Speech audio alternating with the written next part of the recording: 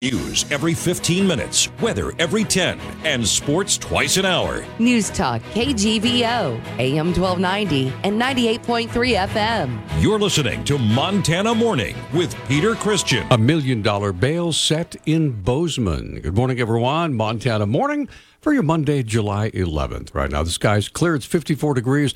We've been gone for the last week or so. Lots of technical upgrades being made to our Town Square media station. So that is the reason why we have not been here. So we're back, and it's good to be back with you, right? Again, it's clear and 54 degrees.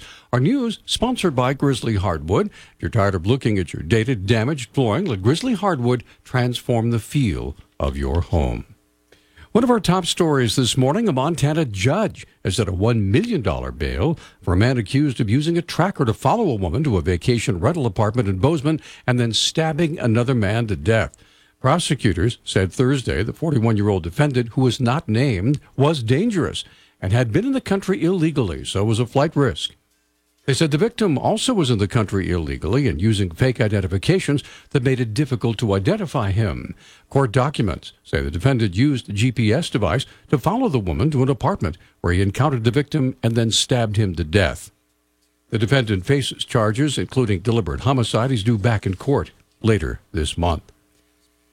State Senator Greg Hertz of Polson told KGVO News recently that the state of Montana has collected an impressive amount of personal and business income taxes in the fiscal year that just ended June 30th. We do have a surplus, and currently it looks like it's approximately about $1.4 billion. Plus, we also have about $600 million in our rainy day fund. So if you add that all together, we're sitting on approximately $2 billion.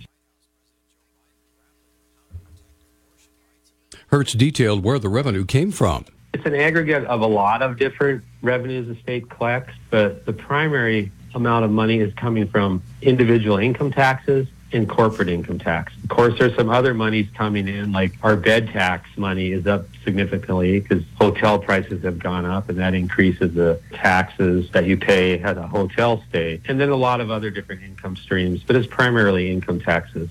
Hertz said the windfall coming into state coffers began when the COVID stimulus checks began flowing into the state. It all started in 2020 when the federal government started handing out trillions of dollars in surplus and stimulus money, and that continued into 2021. So people had more money, and they spent it. Plus, a lot of workers got pay raises. So with the additional spending and the increase in wages, both of those combined resulted in higher profits for businesses and individuals who paid more income taxes. So thus income tax collections went up in just about every state significantly. Hertz said he expects the tax coffers to continue to overflow at least through 2022. Hertz said it's vital that Montana taxpayers have a good portion of those funds returned. The balance of calendar year 2022, I see our revenues continuing to grow. Calendar 2023 is the calendar year that is more uncertain. What's going to happen? Are we going to go into a recession? Will things slow down? But that's why we have these $600 million and growing in a rainy day fund. We've got the money set aside to make sure we're going to be okay going forward. So this surplus, I'm not saying giving all of it back, but we could maybe give back $1 billion of it to the taxpayers. KGVO News has reached out to Governor Greg Gianforte's office for his ideas on returning the surplus funds to Montanans who will need it to help handle inflation to pay skyrocketing property taxes. Just hours after the floods in southeastern Montana washed out roads and bridges, destroyed homes and farms, and closed Yellowstone Park last month, a crew of 10 from the Missoula County Office of Emergency Management was on the road to help with that response. KGVO News reached out to Kent Parks, Deputy Director of the County Office of Emergency Management, who headed that team. He described the makeup of the team that served in the area from June 13th to June 26th. Our team is well-versed in managing some of these disaster scenarios, and when they called us up to come down to the flooding, they were looking for a full team. So a full team consists of an incident commander, public information officer, a safety officer, a logistics section chief, an operations section chief, a finance section chief, and a plans section chief. Our goal when we get there is just try to bring in some order to the chaos. Parks described what his team encountered when they arrived in the stricken area. It was just heart-wrenching to see the entire street in Red Lodge taken out. All of the homes in Fromsburg that flooded, All of the bridges were out. We did, the National Guard did 84 air rescues while we were there of people who were stranded because of the bridges that were washed out and they couldn't get back. So it was, and the Red Cross came and the Salvation Army, and they set up shelters and feeding stations. Parks said the response from the surrounding areas, the state, even national organizations was amazing. The donations poured in from all over the place. Montana especially. We had a boil order, so they couldn't drink the water. So we had lots of water coming in, and that meant all the restaurants were closed. We had food coming in to help feed the displaced people.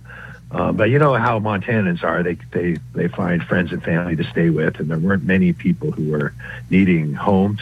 Some of them were staying in campers up at the fairgrounds. Parks was asked what he and his team learned during their time in the flood-ravaged area. Some of the things we learned, Peter, were about coordination with FEMA and coordination with local agencies, DEQ and the floodplain managers, and trying to get a good picture for the public, because the public wants answers.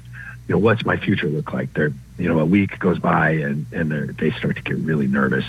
And so we're trying to do the coordination of these outside entities and getting FEMA in on boots on the ground and get some answers for these people as to what kind of help there's going to be for them out there and what the next month, 2 months, 3 months look like for them.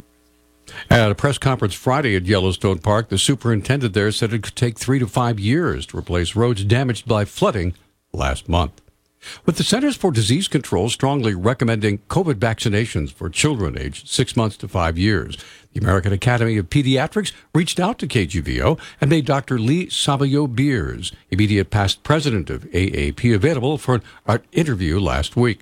Dr. Savio-Beers addressed the fact that while Operation Warp Speed, initiated under the Trump administration, got the COVID vaccines for adults out in less than 18 months, the vaccines for children received much longer testing and evaluation. We actually did invest pretty heavily right at the start of the pandemic in making sure that our vaccine manufacturers and our scientists had the resources they needed to be able to move this quickly. But I think it's really important to note that the science itself wasn't rushed.